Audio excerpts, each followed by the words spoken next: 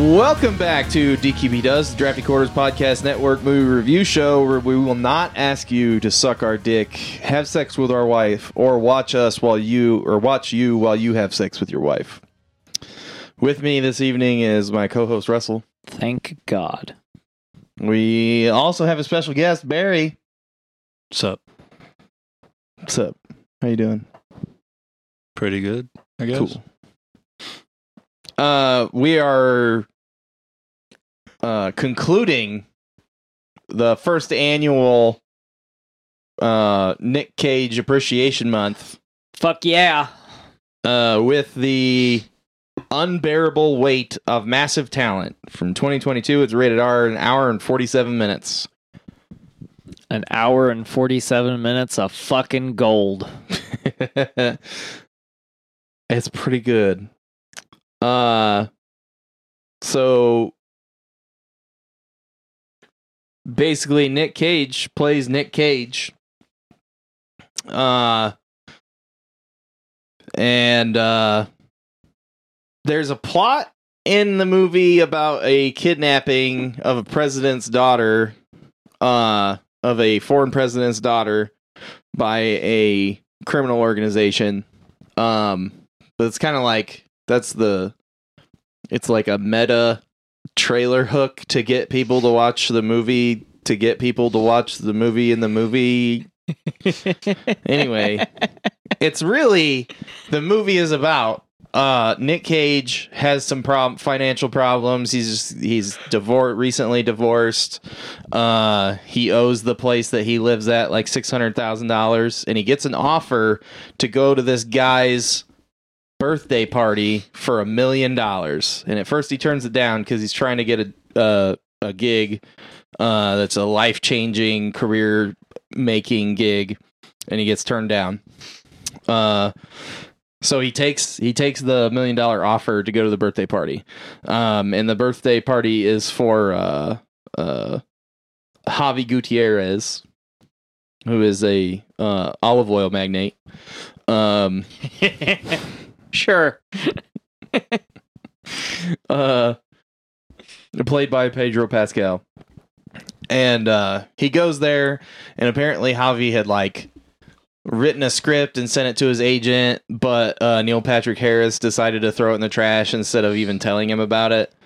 And you find out that Javi is like obsessed with Nick Cage in like a really endearing, cool way, and like, yeah, but not in like a creepy ass way. Not in like a Selena way. Yeah. And the movie is like about their friendship that they have, despite the CIA trying to find this girl who was kidnapped, they think, by Javi, but it turns out to be his cousin Lucas, who actually runs the Gutierrez crime family. And Javi is a figurehead because his dad was the head honcho, and then when he died, Javi didn't want to have anything to do with it, but he couldn't leave. So when Lucas took over, he became the figurehead.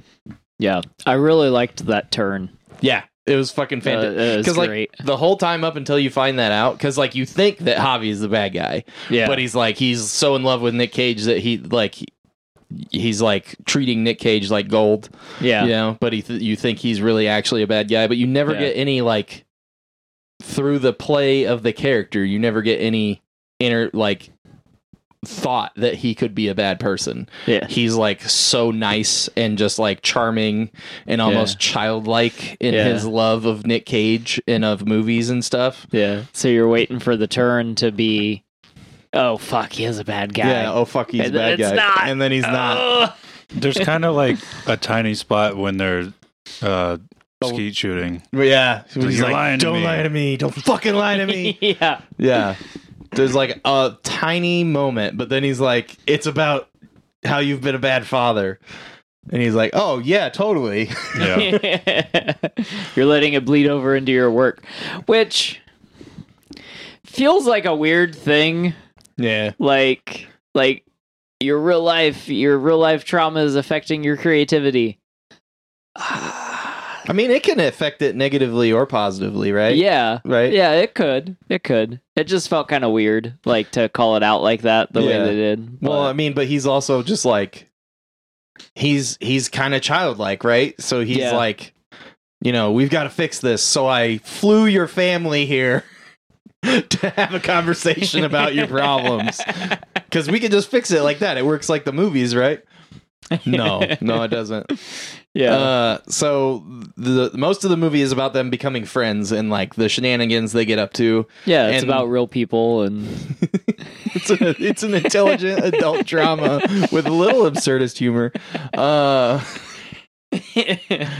But then towards the end, and it's like brewing in the background the whole time. This like CIA hit kidnapping plot, and then towards the end, it like kind of goes full bore in like the third act.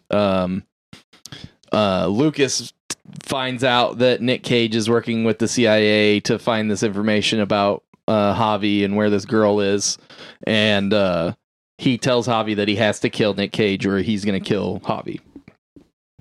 So then yeah. then Javi and Nick Cage like have this face off. And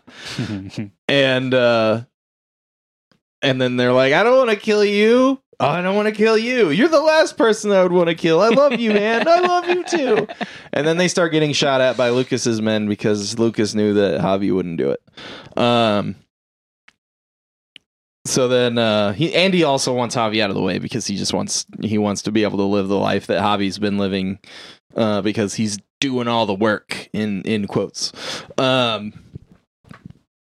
So then that begins like a car chase and a shootout, and then like the CIA agents dying, and then they make a plan to go save the girls where Lucas was supposed to be meeting up with this Italian mobster that nobody's seen in 15 years. So they dress Nick Cage up because his wife is there, or his ex-wife is there, and he met her when she was a makeup artist. So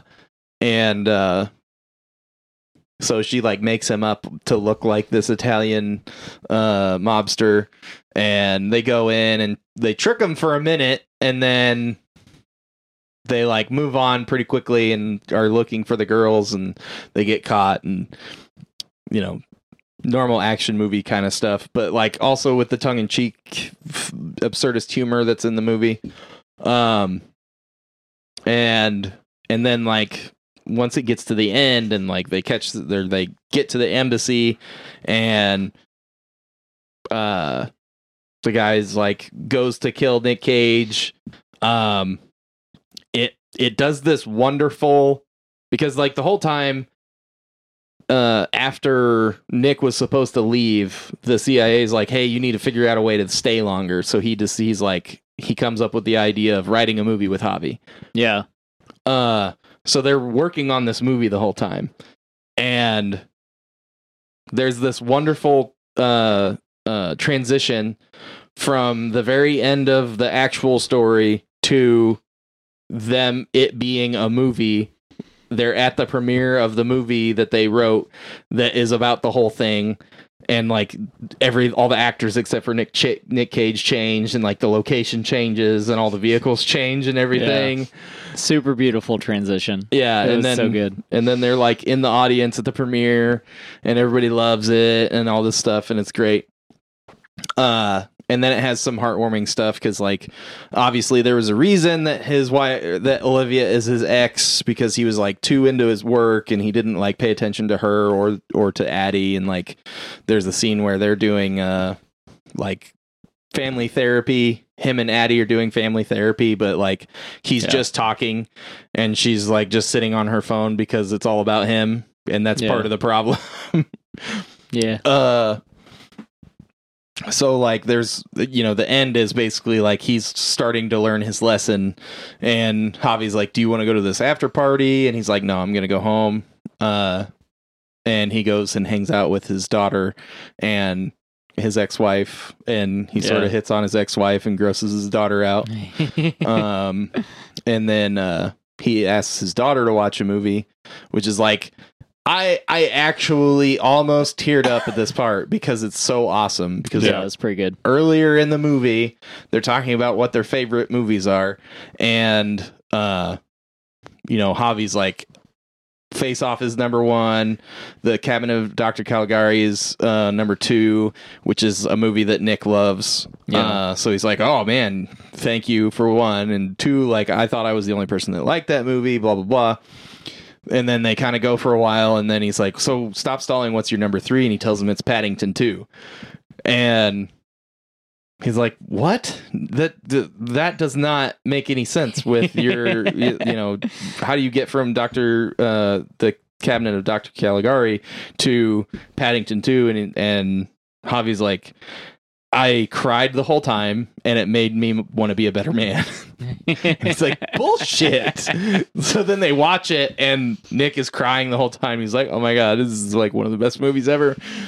So then at the end, when his daughter's like, I want to watch Paddington 2, he's just like, has this like, because the whole time he's trying to like find common ground with his daughter, but he doesn't know how to do it. Yeah. He's like trying to show her the stuff that he likes and talk about it instead of asking her what she likes. Yeah. So then when she says something that she likes and it's also something that he likes, but he didn't know that he liked before, it's like they had this connection, but he didn't know about it. And by asking her, she like showed him this connection they had, and it was fucking awesome. Yeah. Yeah. That was And super it's just great. like a really sweet moment. It's like right at the end of the movie, and you're just like, oh my God, what the fuck? And yeah, that's like the end of the movie. And I do have criticisms of this movie. But it's pretty fucking good. Yeah. That's it? That's all you got? Yep. All right. We're Yeah. gonna rate it? No. I think the movie as a whole is really, really fucking solid. Really good. I want to talk about that transition one more time. Yeah. The thing I like the most about that transition is nothing unrealistic. Well, nothing completely like just completely insanely unrealistic happens in the movie. No crashing cop cars into helicopters. Yeah. There's no over the top, like, I mean, the movie is over the top, but that's because Nicolas Cage is playing Nicolas Cage. But there's nothing like insanely over the top or unrealistic about like the physics or how things work in the movie. Yeah. Until someone goes to throw a knife to Nicolas Cage so he can stab someone. Yeah. And he catches it twirling midair, and then it transitions into being a movie. And I thought that was just fantastic. Right. Like, it was such a good way. Like, the transition itself was great, but like the moment of the transition was just fucking wild. Yeah, the moment where you break into action movie rules. Yeah. Yeah. Yeah, like, so like even the chase scenes like were pretty mild. Like there's that second chase scene, there's a car that gets flipped. And like, I mean, the way it gets flipped like could happen. I've seen Reddit videos of it happening that way. Yeah, so like I thought that was super interesting. I thought there was a lot there. You like watching the movie, you can tell there was a lot of thought that went into the movie in general. Like it's got some very interesting depth and meta aspects to it. Yeah. That I was just like pretty much blown away with. Like the meta work especially like is some of the best meta work I think I've seen in a movie. Yeah. It's at least up there. It's like top tier level. So I really enjoyed that because I love stuff. I love the meta aspects of stuff. Yes. It isn't necessarily easy to do. No. So when it's executed well, it makes me very happy. There's just a chord that it hits that just fucking I don't know. I love it. So but yeah, I don't know. Like and then the other scene that I really loved was when he's being held down. So he's dressed up as Sergio. And so he's being kind of like held there, and he has like a knife to his throat, and his wife gets like this real like actor's moment to shine. Yes. And it was fantastic too, and I loved that. And it does just kind of come out of nowhere, but it's fucking great. Because the actress is Irish and she has an accent. Yeah. Like a heavy accent the whole movie. And then her character, when they go in as the Italian mob boss, and his wife is Barbara from Santa Barbara, and she pulls off like a fucking immaculate American accent. Yeah. And like a subtle Californian accent. Yeah. Like a little bit of the, Valley Girl, but not like over the top. And then when Lucas like kind of like threatens to kill Sergio, she's just like, fucking do it. I'll still make this deal. Basically saying that she's the real fucking power, or if he kills Sergio, that she will be. Yeah. And then she's like, you can't fucking intimidate me. Yeah. Which is super believable from what's his name? Who? The cousin. Lucas? Yeah, Lucas. Yeah. Super believable from Lucas's perspective, because that's literally the situation he's been in. Right. So, yeah. The even more figurehead brilliant. shit. Right. Yeah. Like, no, it's great. It's fantastic. And I love that part. Like when I watched it, because I watched it by myself and then I watched it with you. Yeah. And like that part really stuck out. The transition really stuck out. I really like the parts where he's talking to himself. Yeah, where he's talking to Nikki. Yeah. I hated Nikki. We might be able to get you to like Nikki more. Why? I'll let you explain it. Oh, so Nikki is actually like a real appearance of Nick Cage. Like it's not like used footage or something, but like the outfit, the haircut, and the attitude are all from an appearance that he made on a talk show in England after Wild at Heart came out. He was just like, I'm assuming coked out of his mind, and just like he comes out, does like a fucking spring flip and does a bunch of fucking karate kicks and throws money into the audience. What the fuck? And then sits down and talks to this guy and is talking about how he's like chilled out since because Wild at Heart's like his third movie that he's been in. Second like lead role.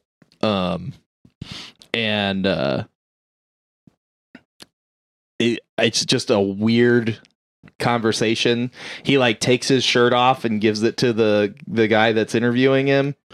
Like it's just wild. The whole thing is wild, but it's the exact same t-shirt, jacket, haircut, pants, everything is exactly the same, and the attitude is the same for Nikki, who's like his younger persona that he talks to. So it was like peak ego Cage. Yeah. Coming back as his ego. Yes. Yeah. All right. I don't hate Nikki. Yeah. It's like, and I'd seen that before, and like when it came on the screen, I was like, is that from that? That'd be awesome. And then I forgot about it, and then we watched it today, and I was like, dude, I think that's from this like infamous appearance he had. I think the show was like Wogan. Like that's the guy. If you search Nicholas, so if you get on YouTube and you search Nicolas Cage Wogan, Wogan. Yeah, you can find the clip. Yeah, but it's fucking weird. Yeah, like I know Nicolas Cage isn't like the most normal dude, and he's definitely eccentric in his own ways. Yeah. But this clip is fucking wild. Yeah, it's over. Like all of his interviews we watched like 5 interviews after the show. Or after we watched the movie. Yeah. And like all of his interviews are fucking weird. This one has got to be by far the weirdest. Yeah. Yeah. But yeah, so like he talks to this younger version of himself that's like his ego, and is like telling him to be a movie star and not be like an actor and stuff. And it's just so fucked up. Yeah. But it's like funny. Yeah. And like he like kisses himself, which was just like, what the fuck is happening? Nick Cage smooch is good. Yeah. Tell him. Tell him. Nick Cage smooch is good. Yeah. Yeah. My God. I loved all the references like to his movies. I thought it would be closer.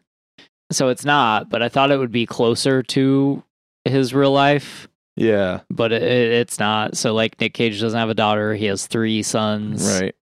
2 older and the one he had not too long ago.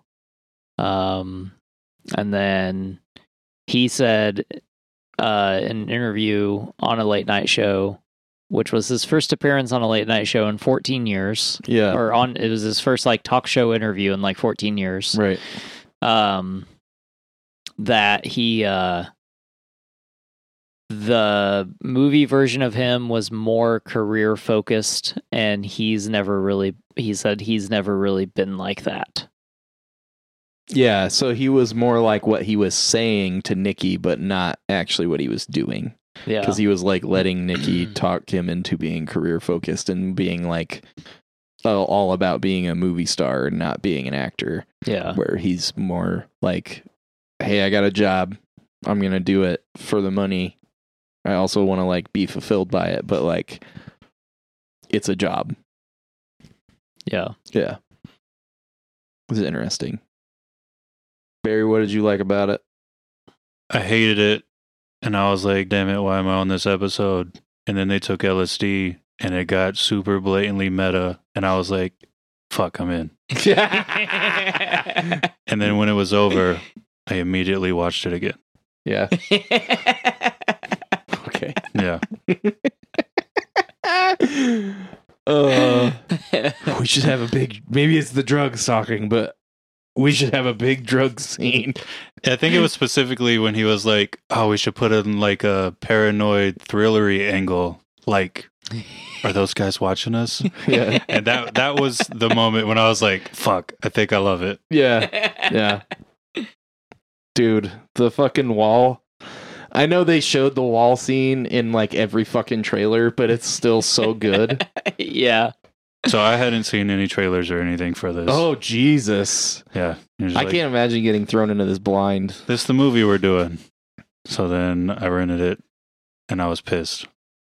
The beginning is like slow. Yeah. Yeah. Which It's character driven. Yeah. Yeah. So after I watched it the second time, I was like, okay, I see what they're doing.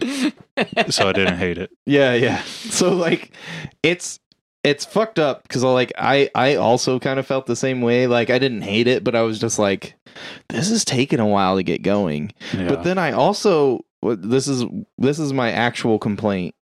I'll bring the actual complaint back at the end of this. But like I felt like it was taking a while to get places. But then like once you know that the whole meta is basically that it is the script that they're writing, but as they're writing it. So like they're like, I want it to be this, and that's what the beginning of the movie is. Yeah. And then like eventually they're like, but we have to add in like this hostage thing, and then like it becomes more focused on the hostage thing and like all this stuff, and like that's how it like plays out, is like the movie that they're writing in the movie. And like that made, when I watched it the second time, that made me enjoy it more. But I still have this complaint. It could have been like 2 hours and 10 minutes. And I think it would have been better for it, because there's a lot of scenes that they don't let breathe at all. Yeah. And you don't know like how you got to this point. Like in the beginning, there's just like a sequence. It's like a slice of life in his of like just like a regular day in the life of Nick Cage. Like he goes and gets lunch with this director, tries to convince him to have him in the movie. But then like immediately after that, it's nighttime and he's going to the party that he was supposed to go to, and he's like already getting a call from his agent about the movie. And it's like, or like there's a couple things in between there, but like it doesn't connect and flow and like explain how this time is passing. Okay, very yeah. well. I agree with this. Yeah. And like that's just an example. Like one of the ones that really fucked with me was like there's a part where they're at the birthday party that he was actually hired to go to, and the CIA is like trying to get him to go in and like hook them into the security cameras, and then he's supposed to escape. Yeah. And they're like, there's like stuff that they don't tell him how to do that he's doing, and then like there's like this whole gag with this incapacitation like poison shit that he puts on his hand, and they're like, yeah, just like we showed you, only like they never talked about it until the moment that he uses it. Yeah. And there's like a lot of stuff like that in the movie where it's like we filmed a scene and then we didn't think it was necessary, so we cut it out, so when we reference back to it, it's awkward. Yeah. Or they didn't film it and they were just trying to explain it through dialogue. Yeah, well, but like it's like it was in there. It was at least in the script. Yeah. You know? And Yeah, then probably. when they were like, we can just have this reference here and we're not going to like explain it any more than we already did. Mm-hmm. So we're just going to cut that part, whether it was filmed or not.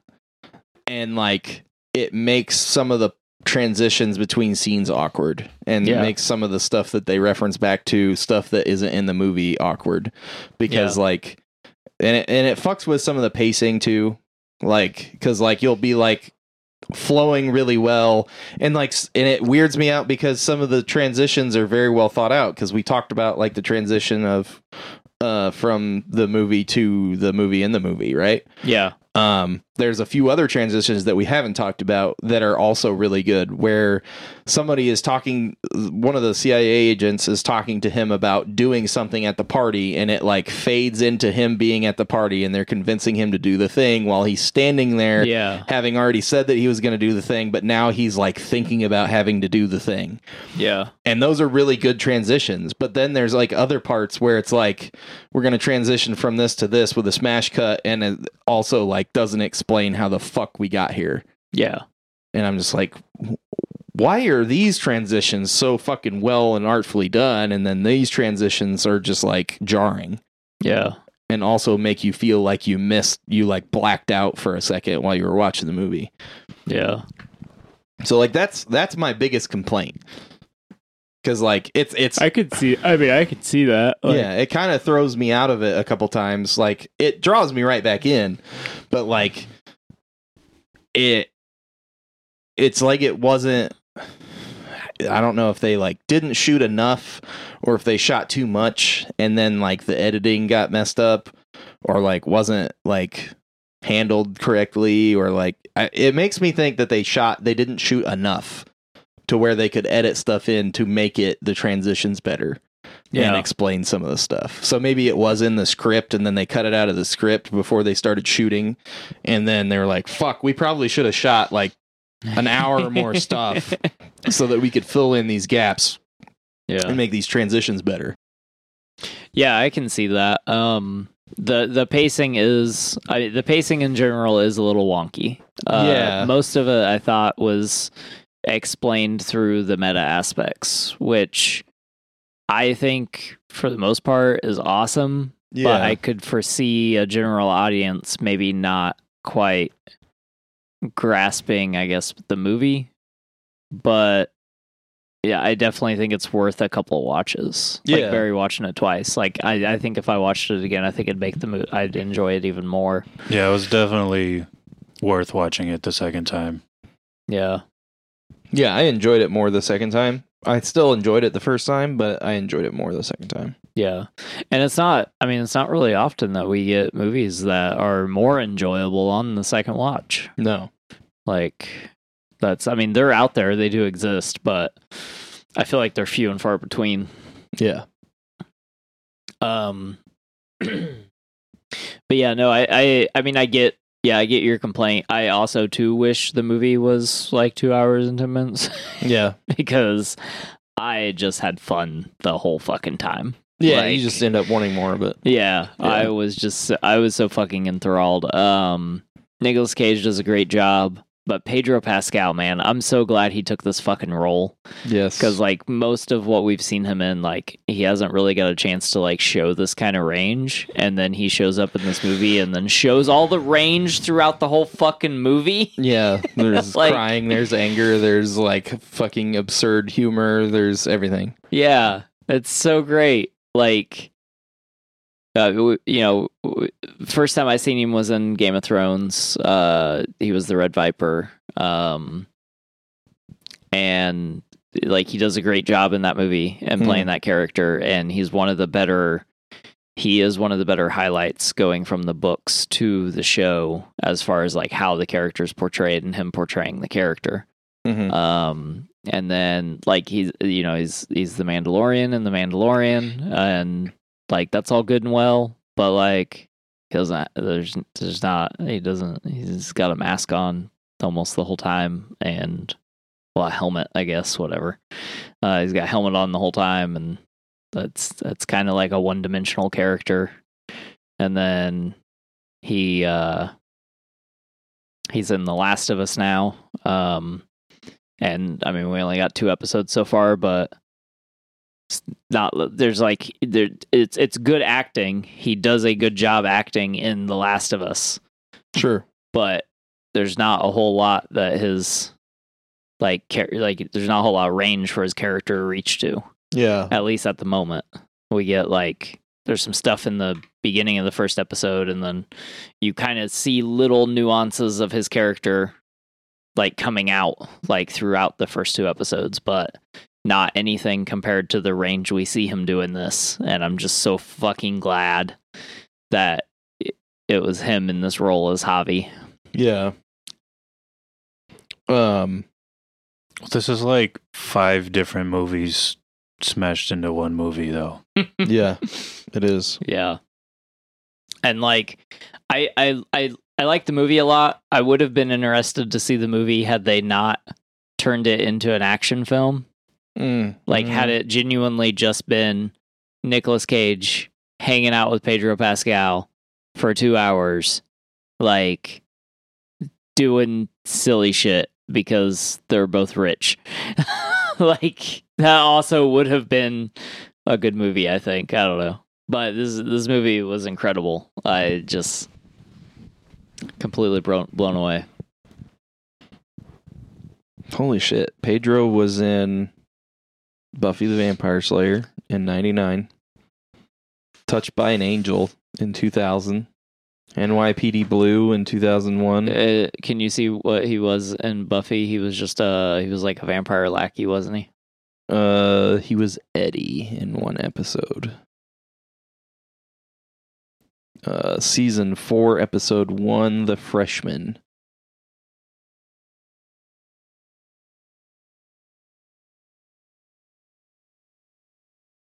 He's kind of like hot shit right now. Yeah. I feel like he's in everything. But, Right. But like I didn't really know anything about him before. I mean, I don't really know actors or anything like that. I don't really care about celebrities. Sometimes I enjoy their art, and that's as far as it goes. Right. But what was I watching? Oh, I was watching The Last of Us with Abby, and she was like, "What do I know him from?" So then I was looking. He's been in a ton of shit. Yeah. Just a lot of like one-off nothing episodes. Yeah. I think maybe he dies in that episode of Buffy. Yeah. He's just like a guy that she meets and then he disappears. Yeah. He's in a bunch of Law and Order. It's He's like in the cold open. Yeah, he's in like CSI, Nikita, Homeland. Yeah, so a bunch of like 1 or 2 episode roles. And then really his big thing was being the Viper in Game of Thrones. And then he was in Graceland, The Mentalist, Bloodsucking Bastards, Sweets,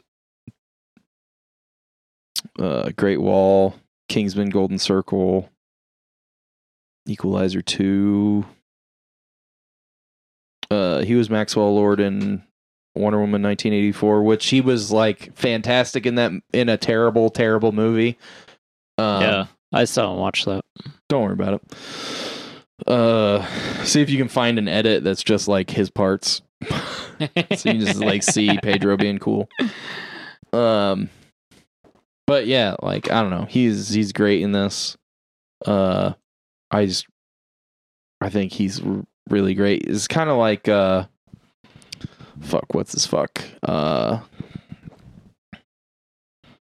he's in Hannibal. We like got him too late. Mads. Yeah, Mads Mikkelsen. We just got him too late, you know? Like this guy should have had like a fucking huge career since his like 20s. Yeah. And he should have been like a fucking huge movie star. I mean, he is now, but he should have been for like the last 20 years, not just now. Yeah. I mean, I am excited to see what he does moving forward. Oh, yeah.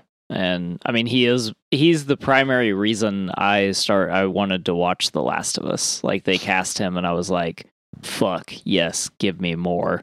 Yeah. Like, so like he is the draw for me on The Last of Us, because I didn't play the video games. I mean, I like the idea and the concept and stuff, but you should absolutely play the game. At least the first one. It's like top 5 best games ever, probably. I mean, I hear that a lot. Like, I just haven't, I don't know. I didn't have access to it for the longest time. I also feel like that's not really the kind of game that Russell plays. Yeah. It's so good. Yeah, because it's like, it's pretty streamlined, right? Like, it's not like open world sandboxy or... No, it tells a story. Yeah. Yeah, you can just watch the show like for that. That's kind of why I'm watching the show. Yeah. I mean, I don't know. I mean, sometimes one will like. It's a very similar story. It's not exactly the same story. Yeah. Anyway, is the girl the immunity in the game? Yeah. Why were you? It's already spoiled in the show. And I mean, like, in the first 5 minutes, like, well, not the first 5 minutes of the show, but when she shows up, you're like, oh, okay. Yeah. If you don't, then you haven't seen 28 Days Later. But, whatever. 28 weeks later. 28 weeks later. But yeah, so, I mean, was there anything else you didn't like about it, Barry? Just like the pacing the first time until you were like, oh. I didn't watch it a third time. Okay. Yeah, the first time I watched it, I was like, and then I was like, oh yeah. And then the second time I was like, yeah, I'm into all of this. Yeah. I think, so like, Moulin Rouge is probably my favorite movie. And it's kind of the same thing where they're like writing a story about the story in the story. And this does the same thing. So, like, maybe I'm just into that idea. Mm. Okay. I mean, it is a neat idea. I like it a lot. This is for sure my favorite Nicolas Cage movie. Oh. I'm with him on that. Followed by, like, just go on YouTube and Google Nicolas Cage loses his shit. That's probably my second favorite Nicolas Cage movie. Just him doing all his, like, freaking out scenes. Mm. And then maybe Gone in 60 Seconds. I've never really cared about Nicolas Cage. I've always liked Nicolas Cage. But this month has given me a particular affinity to Nicolas Cage now. Yeah. Because I've always been like, oh, Nick's in that, I'm gonna watch it. But now I'm like, fuck, I want to watch like 10 more Nick movies. But I mean, I do think this is probably like one of his best. This is definitely one of his best movies, I think. Yeah, I think so. It might be my favorite. I don't know. I'd have to watch Gone in 60 Seconds again and then decide which one's my favorite. That one's got like, I mean, I haven't seen it since it was in Blockbuster or whatever. So there's like some nostalgia there. just like hanging out watching a movie with my dad. Yeah. So like maybe it's not even good. But Which one? it's still in my top 3. Gone in 60 Seconds. Mm. No, it's pretty fucking good. I mean, I haven't watched it in a long time either, so maybe not, but I always like The Rock. The Rock's really good. I don't know that I knew anything about that movie until this month. The Rock? Yep. Jesus Have you seen it? Christ. No, I know there's like, It's like an unofficial James Bond sequel. all I know is that there's green balls and they're bad. In a Bro. elegant string of pearls configuration. Had you watched Snake Eyes before we did it for the show? I don't think I even watched it for the show. Oh, bro. You gotta watch Snake Eyes. It's fucking just dope. Edit out that I asked you that question. Bro, no. You I'm gotta just kidding, watch you ain't gotta fucking do Snake that. I watched Bad Lieutenant. Meh. Meh. Eyes. Uh-huh. I started watching Mandy and then fell asleep. Oh. Oof. And then there was a chainsaw going off and I was like, what's happening? Woke up for the chainsaw fight. Oh no, I saw them burn his wife or whatever. Then I fell back asleep and then woke up for the chainsaws. Mm. The Rock, Snake Eyes, Face Off. I don't know. Everyone lists Con Air, but like, I don't know that I ever really thought Con Air was that great of a movie. Yeah, Like, I agree with that. it's fun. Like, it's Yeah. interesting. Like, Nicolas Cage has like an interesting performance, but Oh. That was one of the best meta parts of this movie. You brought up Con Air, and he has like a terrible accent in that. yeah, So when he's playing the Italian mob boss, he's just like has this shitty Italian accent, right? yeah, And then he talks to Lucas once, and then when they get caught trying to find the girls, his accent is different. And that's when that's when Olivia's like, "Oh fuck." Because he has a terrible time keeping accents. And I was just like, that is the funniest shit. That is fucking awesome. yeah. Yeah, and then like he has some other good movies that are in there. He definitely has some other movies that I didn't say that are better than Con Air. Like Yeah. Leaving Las Vegas. Yeah. But yeah, but there was a time where he was, and he had to, because I don't remember exactly what happened, but his accountant ran off with a bunch of his money. There Was was that a it? bunch of shit that happened. Like a bunch of his shit got stolen, and like somebody took money from him. I think he also he was, and like we said that we watched a bunch of interviews. He also just like spent money for it like flagrantly on dumb shit. Yeah. And then he would like give a it away, Two-headed snake. like a 2-headed snake that he paid $80,000 for. Dude, it was Two-headed snake though. If I had Nick Cage money, I'd have probably paid $80,000 for Two-headed snake too. He paid $150 million for a T-Rex skull, and then had to give it back to the government that he bought it from, and then never got the money back. What the fuck? Yeah. Like, just shit like that. You're just like spending exorbitant money on like random cool stuff. Yeah. Like, you know, if like a fucking 14-year-old got fucking movie money, Yeah. and then was just like, I'm gonna buy a bunch of cool shit. Yeah.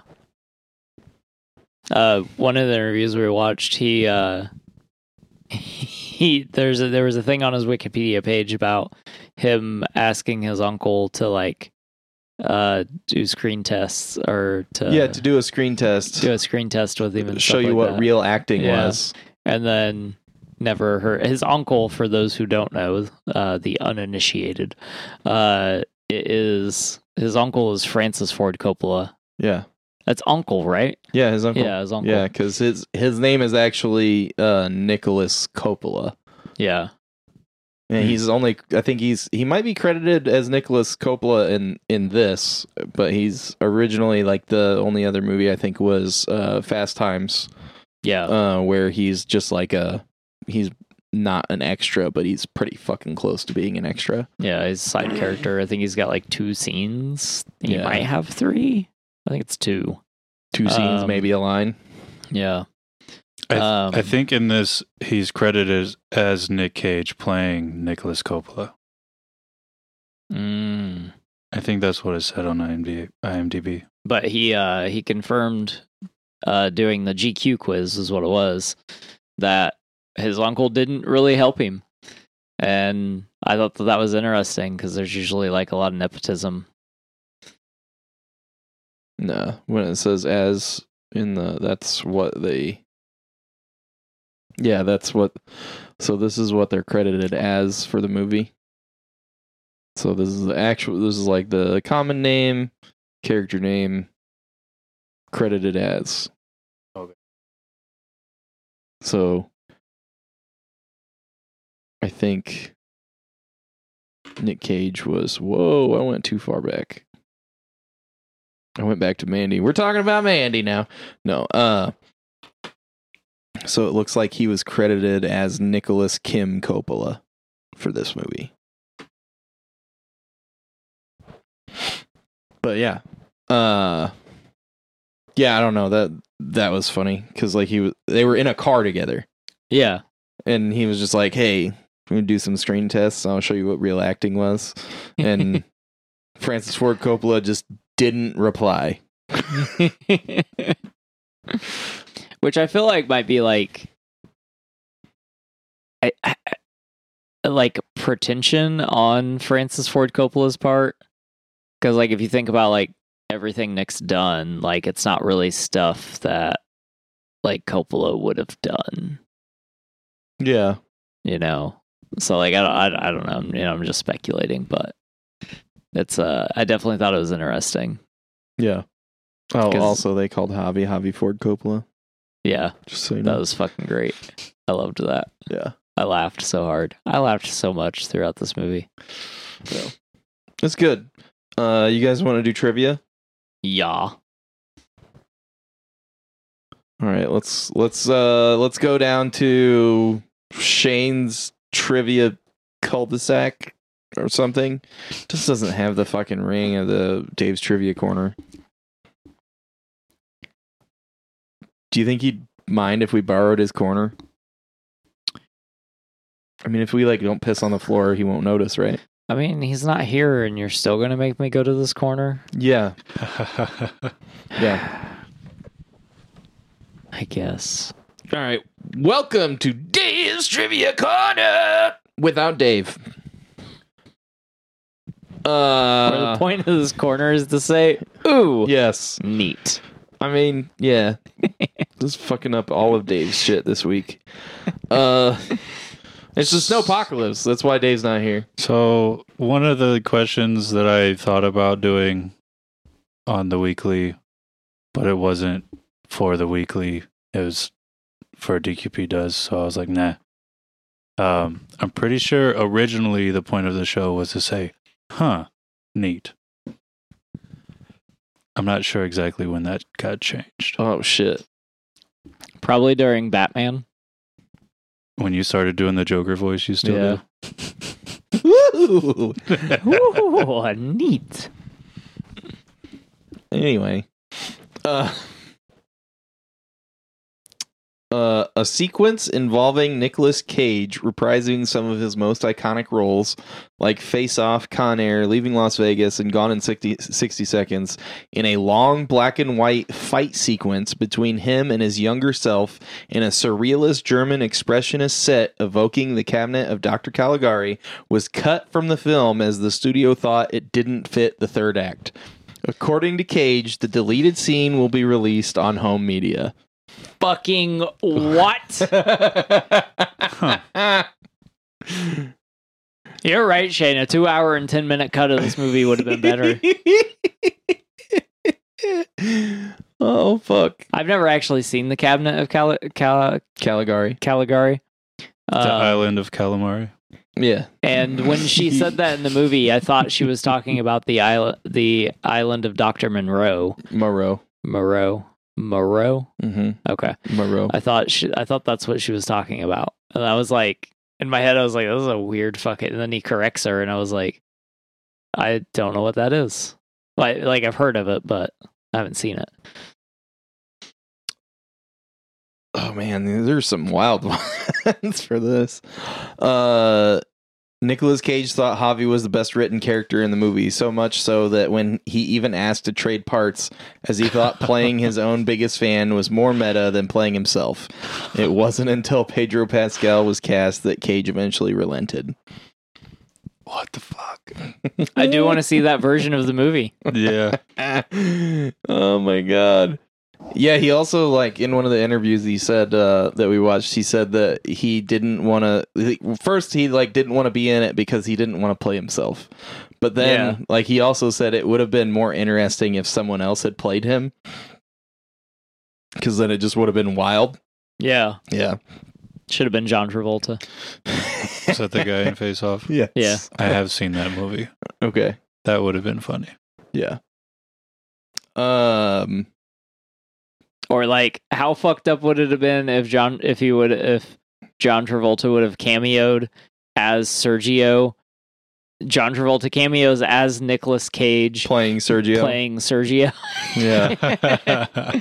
This movie could have been better. Could have been. That was pretty good though. It was pretty great. According to Neil Patrick Harris, Nicolas Cage had body makeup to cover his tattoos. When asked Cage, when he asked Cage why Nick Cage the character doesn't have the tattoos Nicolas Cage the real person has, Cage said the character didn't have as many wives as him.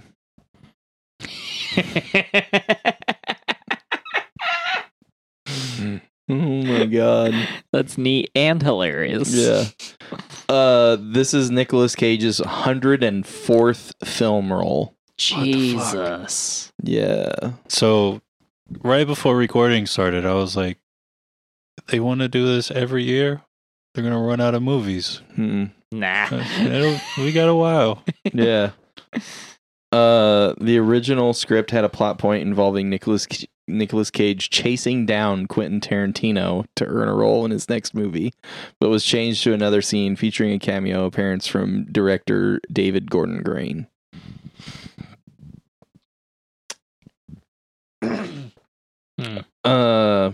That cameo definitely would have stuck out harder if it was Quentin Tarantino, because I didn't know who the fuck that dude was. Yeah, I have no idea. I knew he was a director. I didn't know what his name was.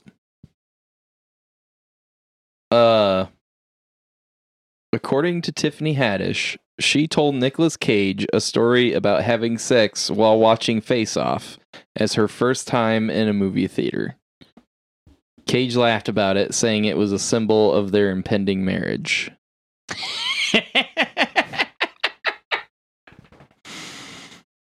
Oh, man. Okay.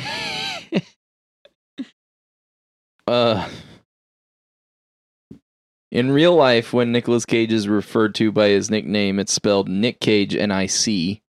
This film makes it clear that the lead character's name is spelled N-I-C-K, to make it clear that while the character is based on the actor, it's still a fictional character. It's unnecessary. I don't know. It's weird. Yeah. Just weird shit, man. I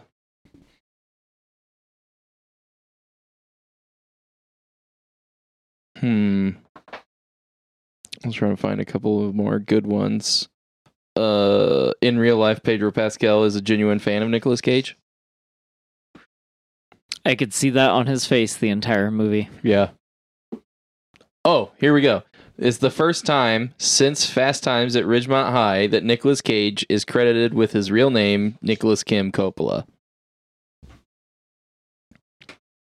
To make it clear that Nick Coppola is not Nick Cage that's in the movie. Right. Let's see.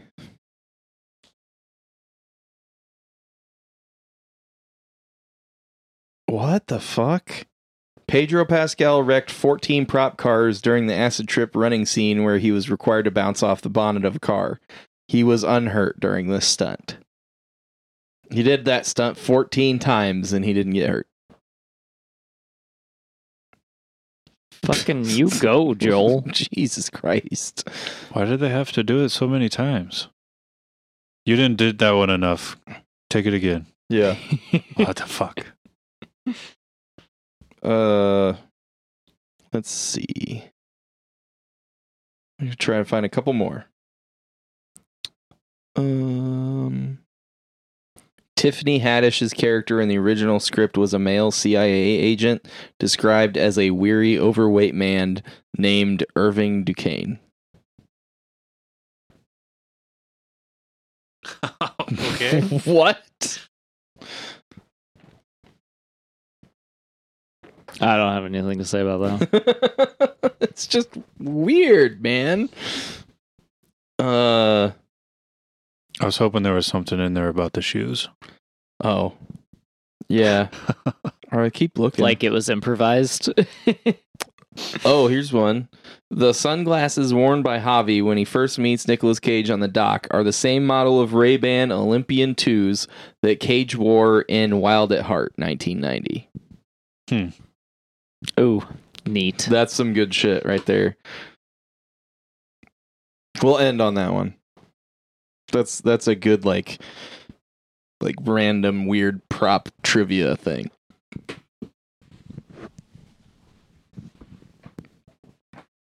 All right. Well, that was Dave's Trivia Corner. Where the point of this segment is for you to say. Ooh, neat. Yeah. I'm butchering all of Dave's stuff. I'm sorry, Dave. Oh, Dave. All right. Let's rate this movie. Let's do it. I'm going to give it an 8. This is an 8. Like I said, I think it should have been a little longer. There's some parts that definitely like it feels like it got cut. And just like didn't get glossed, like didn't get smoothed over in the editing. And like the pacing overall, and like we read about that scene that got removed where I feel like that would have been fantastic. And it's not like the most amazing movie ever, but it's really good. I think it's funny where it needs to be funny. The meta aspect is fantastic. That's probably actually like one of the best parts of the movie. Is just like the fact that it really is a movie in a movie where they talk about making the movie. It's like, which is fucking crazy. And like, even with the way that it's paced and everything is like part of that. Which is really interesting. And I like that a lot. Their chemistry is fucking off the chain. Like it's fucking ridiculous. They should do more movies together. Just like, I don't know. But yeah, I think it could have been better, but it was pretty fucking good. 8 out of 10. Yeah, it's pretty great. Russell? I'm also gonna give it an 8. I fucking love it. I do, but I do think it needed to be longer. It would have made the pacing a little less wonky. Yeah. But overall, I don't necessarily really have any like complaints about the movie. But it's really fucking good. It's absolutely absurd in the greatest way.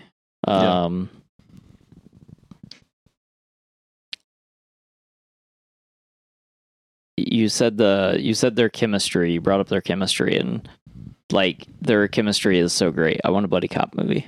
Yeah, like I want them to stay. I want them to be friends, but I want the buddy cop movie to end like in real life, where they're Pedro Pascal and Nicolas Cage. Fuck. and they were making a movie the whole time.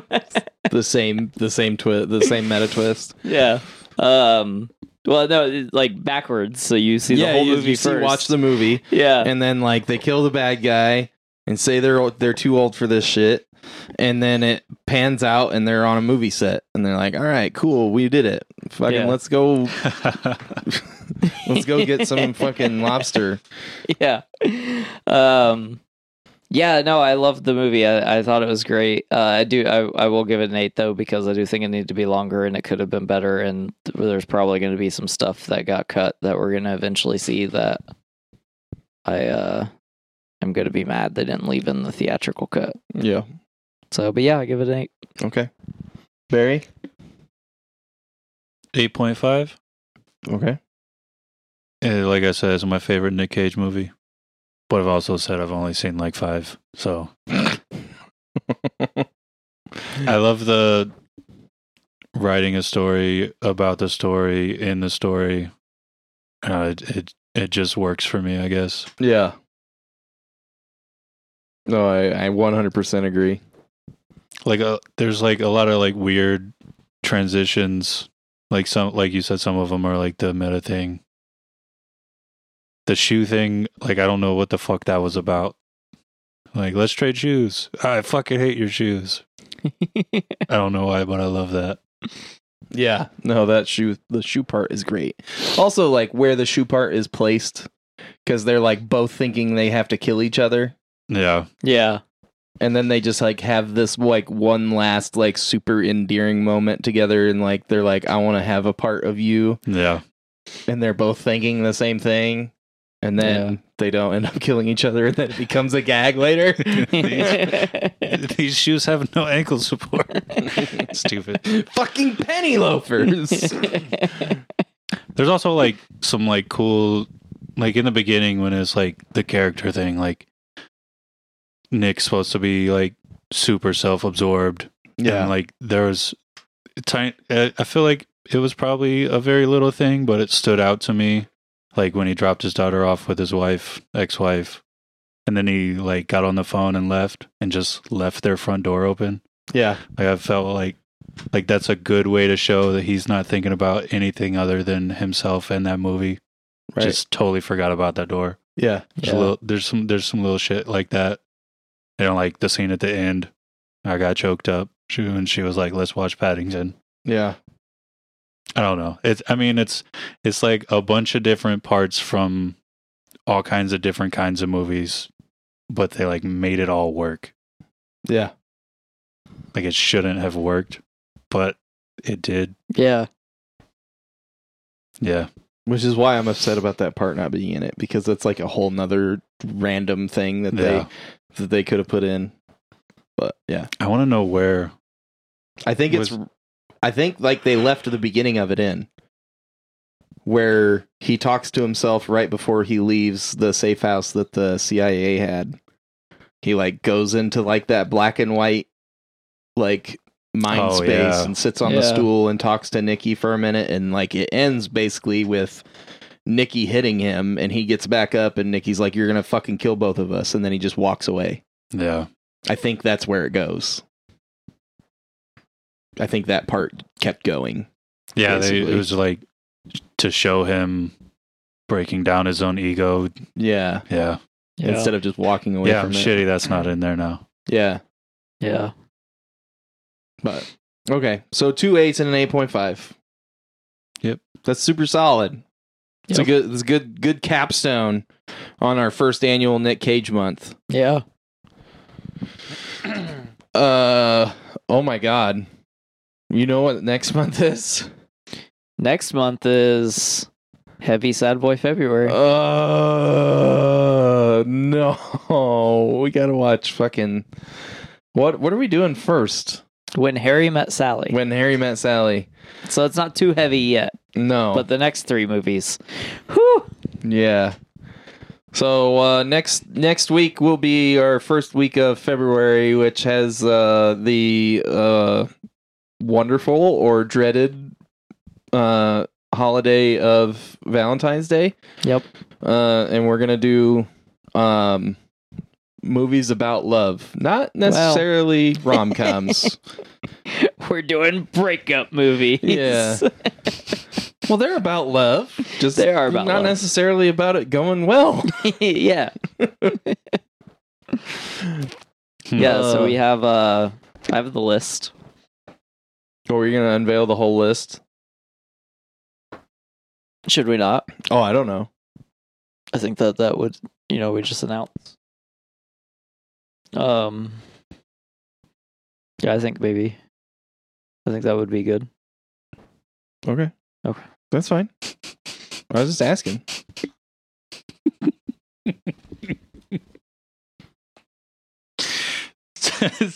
So he was all confident, and then you said a thing, and it totally broke his confidence. Like, No, I wanted to make when I sure was we're all on the same confident, page. and then he said me-sigs. It totally broke my confidence.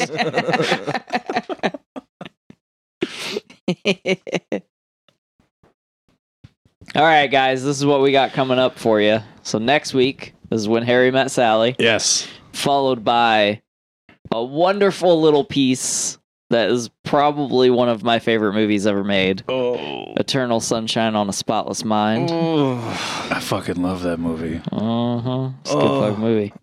After that, we have another heavy movie that is so fucking weirdly grounded in like such the wrong way. Marriage Story, Oh. which will be Shane's first time. Uh-huh. Yeah. And then I've seen some of the arguments played out by Disney characters. yeah.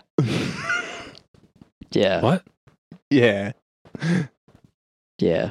Yeah, that's going to be an interesting piece. That is a Oh my Netflix God. movie. That is a Netflix original. Stars Adam Driver and Scarlett Johansson.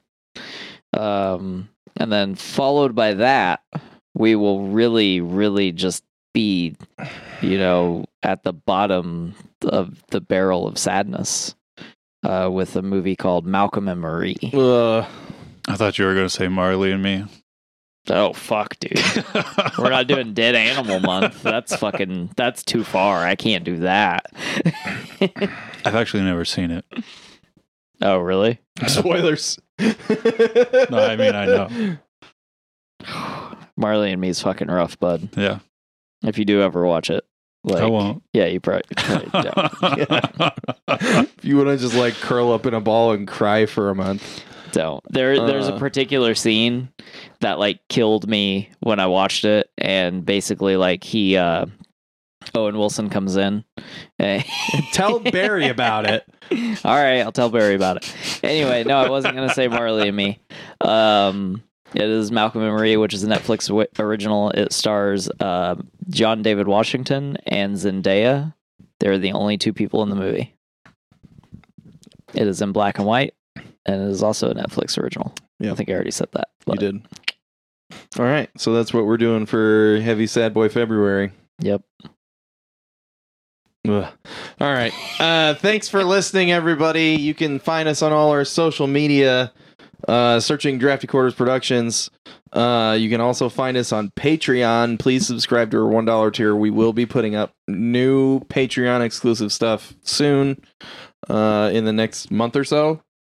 Yeah, during Heavy Sad Boy February. Oh, during Heavy Sad Boy February, we will be posting a new Patreon exclusive episode of something On Valentine's Day. on Valentine's Day.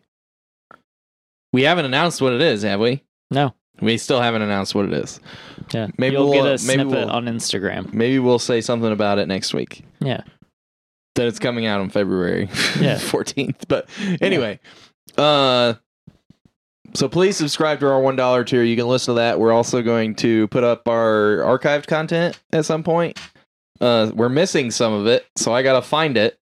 I mean, I have to say that. Well, there's some episodes that I edited and posted on Podbean to get them to all of our distribution of the Podosphere, and I didn't put them on Dropbox because I was the one uploading them. So then Russell started doing it. So I was then at some point, I think at Black Panther is the first one that I put up on Dropbox because we did our original show was DQP Does the MCU. Yeah. So that's we have all of those 12 movies in. We have all of those. Yeah, we have all the DQP Does the MCU ones. Blade Runner 2049 is Blade Runner 2049 to Lucky Number 11. Was I editing those? Yeah, I was. Oh, okay. Some of those were during COVID when you were recorded from your house when we didn't live together. Ooh. Okay. Anyway, we'll figure it out, guys, and then we'll put archive stuff up there because I think what's our cutoff right now? 200 episodes. So does anybody know where that stops? What's the oldest episode that's up? I don't think I denoted that. Okay. That's fine. That's whatever. But we don't have all our episodes up. If you want to go spelunking into our archives and listen to us sound bad, probably. Maybe do a better job at running a show than I have today, but anyway, find us on Patreon, Drafty Quarters Productions. Subscribe to our $1 tier. Please, if you're listening to this and you've never talked to us before, please email us, draftyq@gmail.com. We want to hear from any listeners that are not this. I mean, we want to hear from our regular listeners too, that regularly communicate with us. We love hearing from them, but we also want to hear from anybody that has not ever emailed us before. Even if you just are saying hi, just fucking say hi, please. draftyq@gmail.com. The last episode that is up is DQP Does Mob Movies, The Godfather 2.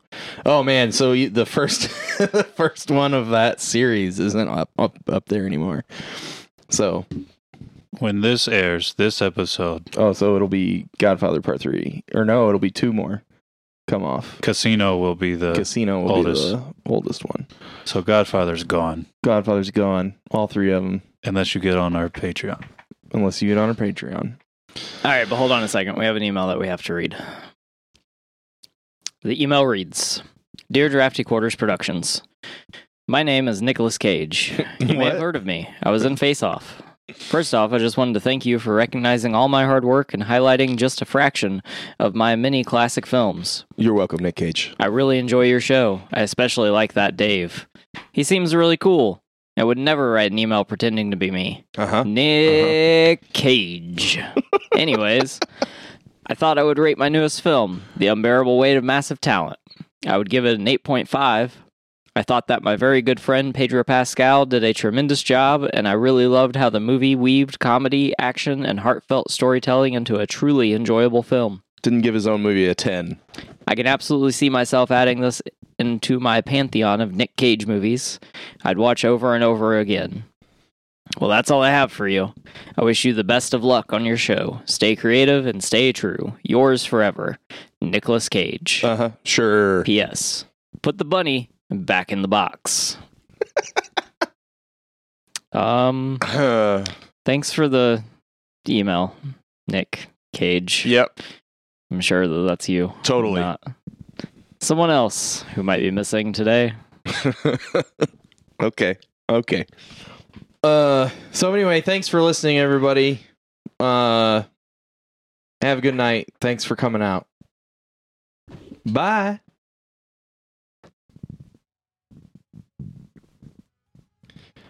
You're Nick fucking